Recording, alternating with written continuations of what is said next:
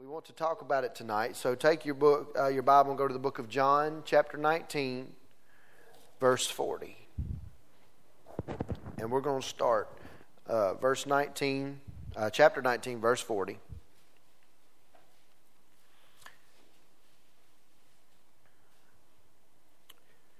John 19, verse 40. They took the body of Jesus and wound it in linen clothes with spices, as the manner of the Jews is to bury. Now in the place where he was crucified there was a garden. In the garden a new sepulchre, wherein was never man yet laid, which means it was a borrowed tomb. There laid they Jesus, therefore, because of the Jews' preparation day for the sepulchre was nigh at hand. Now, we dealt with this Sunday. We dealt with the fact that Joseph of Arimathea took a lifetime to dig this hole. We dealt with all of that. But I want to show you something. You have to understand, when we're talking about burying something, when you're burying something, you're saying goodbye to it. You're not, the worst thing that people can do is just lay on top of a tomb and wail and mourn and sorrow. And those things are, mourning lasts for a night. That's what the word says. But you're not supposed to get over into sorrow. You're not, because what that does is that breeds fear and it breeds pain. And Jesus died to take your pain. And you have to understand that once those things take place, you've settled yourself that you will no longer walk the way that you walk, because this has forever changed your life. The key to that is realizing that, spiritually speaking, when you crucify something, when you refuse to let it have life and how you respond to it, and then you bury it, it should significantly change the rest of your life and your reaction to it. And the problem is, we think we're doing these things. We think that we're going to the altar and we're laying them down, and before we even get on our second knee to get up, we're already reminding ourselves or wondering, how are we going to walk this out now? That's not up to you. I want you to understand some things, and we're going to get over into Lazarus. We talked about Lazarus a little bit Sunday morning. Now, I want to show you one thing, just one very simple thing, and then we're going to go to house. That's okay with y'all?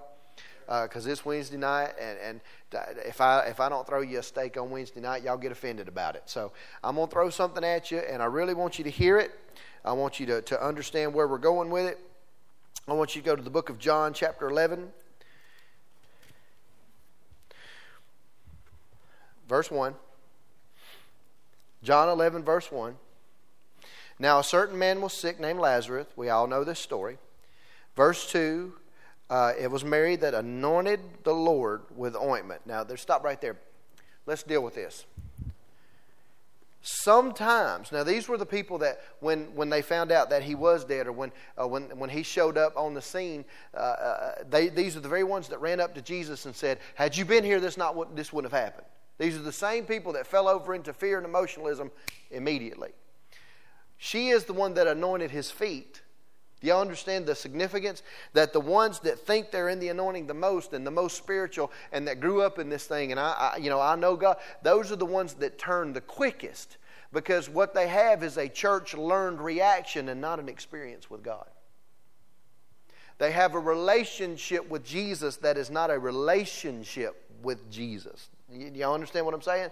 They have a relationship with church. They had a relationship with being where Jesus was, hearing what Jesus was preaching. But they never let what Jesus said get deep down into who they are and made them become somebody that when all things worked for the good, they didn't recognize it.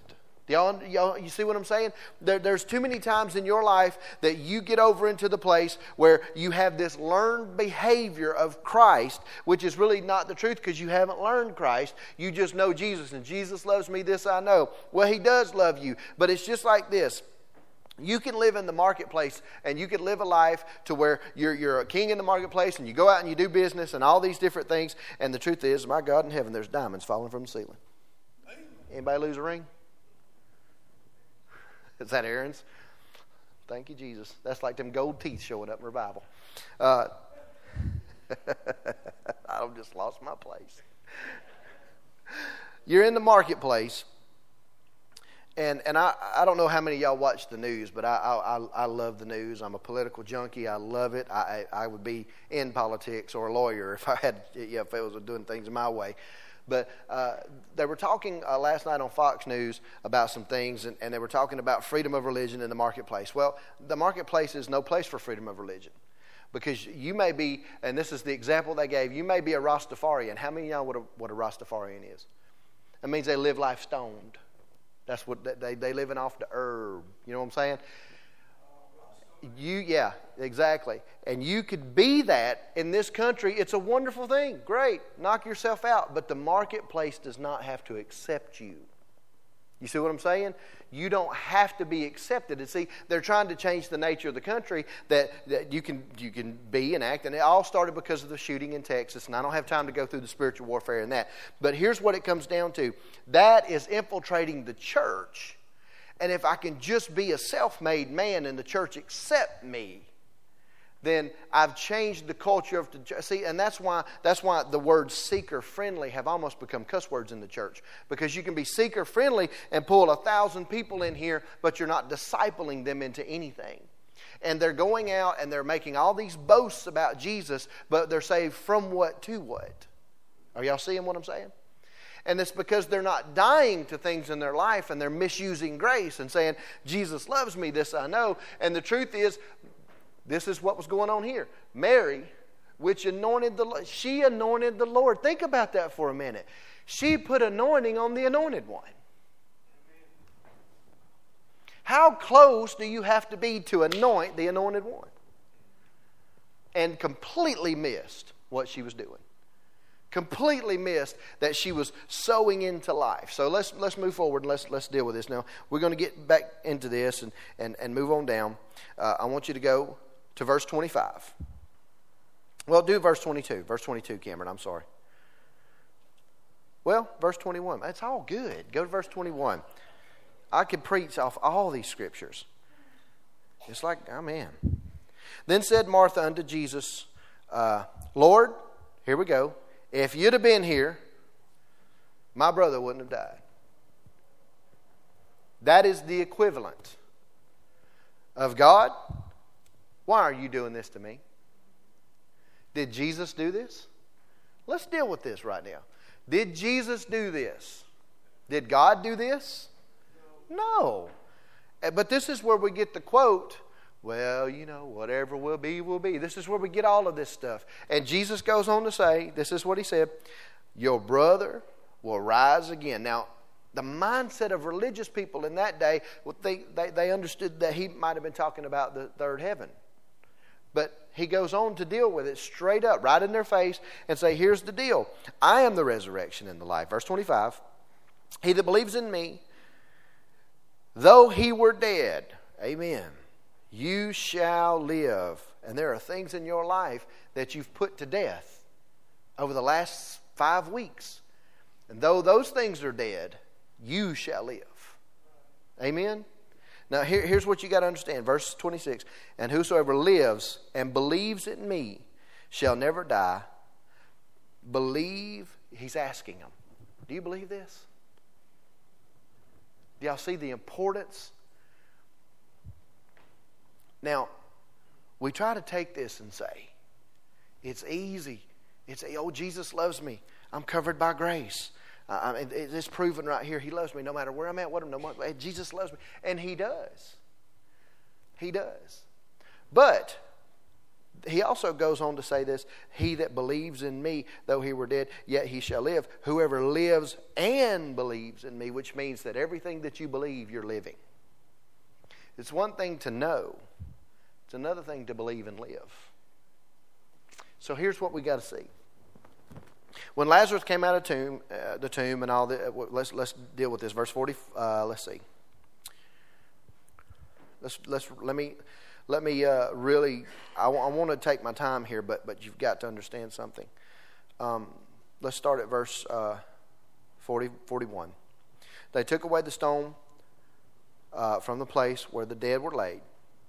Jesus lifted up his eyes and said, Father, I thank you that you have heard me, which means Jesus had to pray about this. Y'all, your prayer lives matter. Amen? And I knew that you hear me. There's a key. Boom, right there. If you're living and believing, you know He hears you. There's no question. There's no question. I know that you hear me always, but because of the people which stand by when I said it, that they may believe that you have sent me. And He said, Lazarus, come forth. Y'all know the story. He spoke, He declared, He called. The thing that He prayed, He now declared. There's a key right there. When you pray something and don't have the boldness to declare it as if it's done, you haven't prayed. I don't care how many tongues you pray in. I don't care how many aisles you roll down. I don't care if your house glows with the anointing when you walk by. You have got to declare His word as if it's done because you've prayed it and believed that it's done. Does this make any sense to you? Now, let me explain something to you why this is important. And He goes on and He calls Lazarus forth. In verse 44, He said, He makes flesh loose that man and let him go. Now, let me deal with one thing. I got one assignment to deal with one thing and then we're done. Okay? Why do you think, and I didn't read it to you, but we read it Sunday morning. You go back and read this story.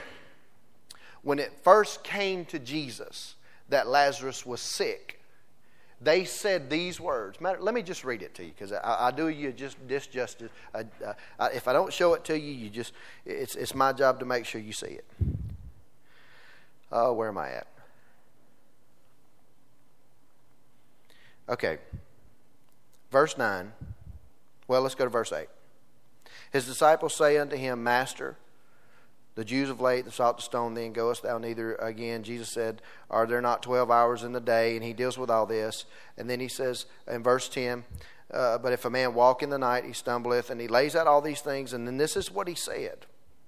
Our friend Lazarus sleeps, but I go that I may awake him. And the disciples, then His disciples, Lord, if he sleeps, he shall do well. Howbeit, Jesus spoke of his death, but they thought that He had spoken of taking a rest and sleep. They didn't understand what He was saying. And then finally, Jesus just says, Look, Lazarus is dead. This right here, now listen, I realize I'm jumping around on you, but you've got to understand what these two things mean. Jesus was trying to soften the blow to His disciples because they were clearly getting into fear. And He was trying to get them from fear over into faith to agree, because Jesus needed agreement too. He needed to get them over into agreement so that it wasn't such a battle in His mind and in His spirit to be able to declare Lazarus come forth. Now, y'all see how this works? Now, once He did this, they kept pressing Him because they were in fear. Well, He finally just said, obviously you don't get what I'm saying in the spirit, so in this world, Lazarus is dead. There is no switch. See, this is where people get this mindset. Well, see, Lazarus, he was clearly asleep, which means Jesus Himself said that he was in purgatory. So obviously we don't go to heaven. Well, the Bible says to be absent, the body's present with the Lord. The Bible says that Jesus looked at the thief and said, today you'll be with me in paradise. So get all that crap out of your head. Amen. When you die, you with Jesus, if you believe in Him. If you not, let's fix that tonight. Amen. Why, though, did He have to go to these lengths to explain this? I got one point. I know y'all think that's a shocker for me, and it is. I've got one point. The reason, listen to me, that the disciples, Mary and Martha, the reason everybody got into fear and uproar over Lazarus was because of one simple thing. He was one of the biggest givers into that ministry. Their faith was in the money. And if your faith is in your job, your money, your ability to make money, or the people giving you money, there's a reason He had to give a speech of believe in me. Are y'all seeing this? Believe and live. Because when you have your faith on anything other than Him, when your eyes are not stayed upon Him, perfect peace cannot manifest. Perfect peace in every single area, no matter what you're in. If you do not live a life where you are solely focused and your eyes are stayed upon Him, you actually set yourself up to be over into a state of fear, because you're looking at what is going on inside of, or what's going on in the tomb. God in heaven, Jesus, if you'd have just been here, if you'd have been here, my car wouldn't have got repossessed. If you'd have been hearing my prayers, I'd have had money to pay my bills. Well, if you'd have been believing and living rather than believing and hoping, you cannot hope the word. You cannot. I remember, we've all done it. We've all popped open the Bible, threw it down, and just stood. I stand on your word. Are you crazy? Come on, man. Get it in you. Let your heart be written on. If anything's going to change you, let it be what He says. Let it be what comes out of you should be Him. Listen, you got to understand, there is a place in Him where all hell is breaking loose, and it looks like death. Man is wrapped up in cemetery clothing, and all they're worried about is the man that paid my bills, the man that sowed into this ministry and gave me my salary, the one that gave us the money to live on the road with 12 people is gone. He wasn't your source. Y'all, can I just go ahead and just tell you something? Read the book of John really in detail. Jesus was wealthy. Why do you think He hung out with Lazarus? Lazarus, read it, he would not profess Christianity publicly for fear of the Jews until he was resurrected. Oh, see, now we're back to resurrection. See, y'all thought I forgot where we were. See, I knew right where we were. But something changed when he came out of the grave clothes. He was now believing and living, not just believing and hoping. Are y'all seeing this? And everybody, it doesn't matter the people in the crowd. There's always those people that think that they're all that. There are always those people that think they've got it all together. There's always those people that think, I am invincible. We're not. There's always that situation where, see, it comes to a simple fact of there's things that we're good at, and when there's things that we're good at, we don't need God in them. What you don't understand is that's where you need God the most, because your pride will find you out, and it'll put you on your face, and however long it takes you to get there, it will be the worst time of your life.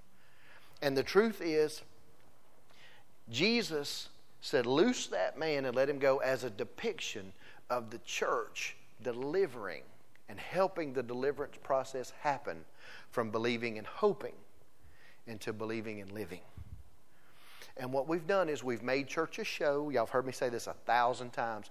And I love the move of the Holy Ghost. Man, y'all just don't understand. When I got Sunday morning when the Holy Spirit said, okay, I want you to lay hands on some folks, y'all just don't understand how excited I get, because I know there's things happening. But here's what happens.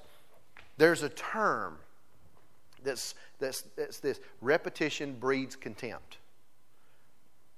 How many churches, Pentecostal folks, have we been in where every single service the same people have hit the floor?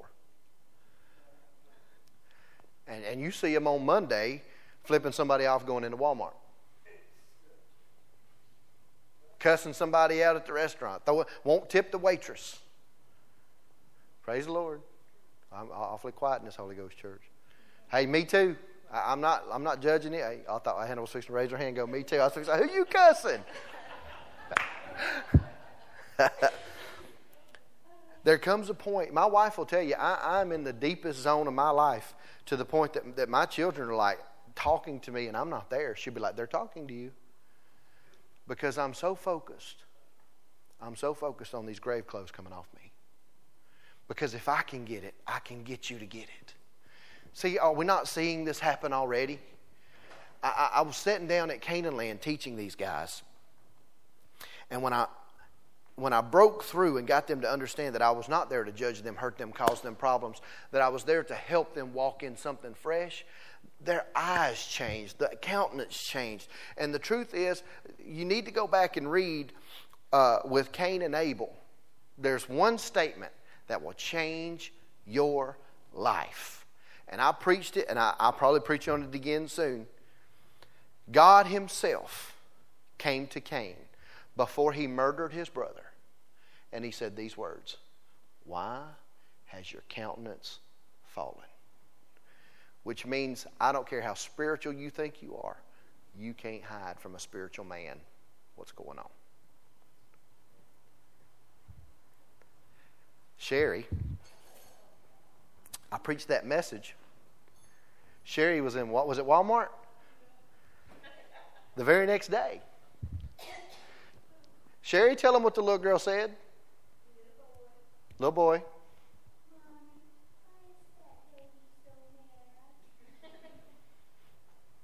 Mommy, why is that lady so mad? And she went, oh, we don't realize that we show our life whether we know it or not. See, the reason Lazarus had to come forth was to show a new life, because now he really believed. And I've been in church a long time, but I'm just now really believing. Y'all, we've been getting some meat. I've been slinging steaks at y'all for a month. We're not patting ourselves on the back, but the church down the road ain't getting this. I was talking to somebody the other night, and they're a worship-oriented church, and that's great. Trust me, I love worship. But when I say the words glory, they think, oh, we're just worshiping and praise the Lord. Now, they don't know jack, but they want glory. But they have no idea what glory really is, which is a manifested promise. How are you going to get to manifested promise? Believing and living. But when you pray it, you can declare it. Anything you pray in your prayer closet is what you'll declare publicly. Which means anything you act like privately, it'll come out of your mouth. Are y'all seeing it? There is no way to hide from God. It amazes me, the people that think that you know, I can just be here and I can be here. And Pastor, you know, listen, I'm just going to tell you, it amazes me, the preachers. Well, that's right. I'll stop there because I don't want to be dishonorable. But I'm at a place. I'm at a place, and I hope as a church we're at a place, because we're all walking this out together, that we realize there is more to what we're supposed to be doing than showing up and hearing 3 points. There's more. I thank God for the opportunity to get on my face and get into Ephesians and get the right growth track, which is a term that all churches are using now, but the right growth track for us. See, because you can't just take a model and use it unless God tells you exactly how He wants it done. And although a system is proven, I don't want a system. I want His grace and anointing on it so the system works. So, this church, y'all got to understand, there are people watching every single one of you, hoping to God that you're real. Hoping to God that what comes out of your mouth is really what you pray in private. Listen, you got to understand something. The biggest giver in the place was in the tomb. Which means they saw the end of the ministry, where he saw the beginning of a new life. Looking completely past the fact that Jesus in this world had more money than Lazarus had. Read the book of John. You'll see that he had a house big enough to house himself and 12 other men, and were eating and sleeping and doing well. Read your Bible. This whole mindset, well, Jesus didn't have nowhere to lay his head. That's because he was walking in the desert, idiot. I shouldn't have said idiot. I was talking to somebody that argues with me, not you. How do I dig out of that? I can't dig out of that. Repent, yeah. My bad, that's my repentance. My bad. There are some people that just kind of that verbal diarrhea just makes you say that. Got to get healed from that. Got to crucify that. So here's the thing. Jesus himself. Listen now, there's a key here. Jesus himself, who was wealthy. Y'all got to, let me explain it, because I really feel a pull here. Some of y'all don't believe that he was wealthy. The man had kings show up at his birth, dumping out gold. Well, it was just 3. No, sir. Read your Bible. It was called the Magi. There's 40 or more. And those 40 or more had a custom of giving 1/3 of their wealth. 1/3. So you got 40 thirds. Come on now. You take 40 of the wealthiest men in this country that give you a third of their wealth. Are you worried about money tomorrow? Is your charter cable bill getting cut out? No. Think about it. But even Jesus, who had all of that, never looked and said, that's my source. Never. Y'all, we're going to a place in the ministry where God, and all of us in here are tithers. All of you in here are people who understand the Word. All of us in here get what God's doing. But it's time to take that other step forward into something that we hadn't been in yet. It's time to walk in something we've heard people shout and spit about, but they've never seen themselves. And I am a firm believer that as a preacher, I shouldn't be preaching things if they're not manifesting in my life. I believe that. I believe I shouldn't be up here talking about healing broken hearts and healing bodies and all these things if that hadn't happened in my ministry. I'm a firm believer. Listen, I've sat under too many people that have tried to talk to me about love and almost cussed me out in office. I've been under too many people that want to talk about God's going to bless you, God's going to bless you, God's going to bless you, and can't even get in their office quick enough to count the offering and complain about what they don't have. That has got to stop. And I want it to stop. I want it to be, but I can't make it stop in every other church. But bless God, we ain't every other church. We're us. We're not better. We're not worse. We're a family. And in this family, if God blesses the head, He blesses the whole family. That's how it works, Steve. If everybody settles into it, if everybody's hearing what the head says, and we're going forward, and not everybody's going to get there at the same time.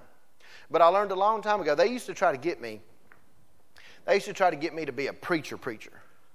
When you train under Danny Owensby like I did, and you travel with Chris Owensby like I did, and your pastor's Tracy Harris like it is, people expect you to preach a certain way. And I just got to the place where I would tell people, y'all go ahead and run. I'm going to walk, but we're going to get there at the same time. And the people I talked to, I gave up that. I gave up all that flashy stuff. I did. Honestly, if you walk out of here on Sunday and sit down in a restaurant and talk about how boring my preaching is, you have no idea what I just said. You have no idea. That means you didn't hold your plate out when the steak was coming flying at you. Y'all, let me tell you something. It ain't just me. April Bailey in 15 minutes turned this church on its ear Sunday morning. In 15 minutes. She needs to preach more, don't she? She's like, shut up, Alan. So here's what you got to understand. If Philippians 4:19, put that up there, Cameron. If Philippians 4:19 is true, put it on the Amplified. Well, let them read it in the King James first so they'll know what. It'll click the minute you read it. But my God shall supply them your needs according. Now go to Amplified. Liberally supply. What are the next four words? Fill to the full. Your every need according to His riches and glory in Christ Jesus. Fill to the full. I'm going to share something that I wasn't planning on sharing, and then we're going to pray and be done. God is stretching me in ways that are so uncomfortable. Y'all know the story of God sending a man I didn't know 12 hours to help me get through my written and my FAA exam and all these different things. And what most of y'all knew was I had access, complete and total access to 2 planes at Canaan Land anytime I wanted them. I'm a son of that ministry. So now, God's got it. Sometimes I just want to look at God and go, really? Now, I've got my FAA written out of the way, and I can move into airtime. The very moment that I can move into airtime, I have no access to the planes anymore. They're both in Texas. They're going to be there a while. Brother Copeland's keeping the one I need to train his guys. Who does he think he is?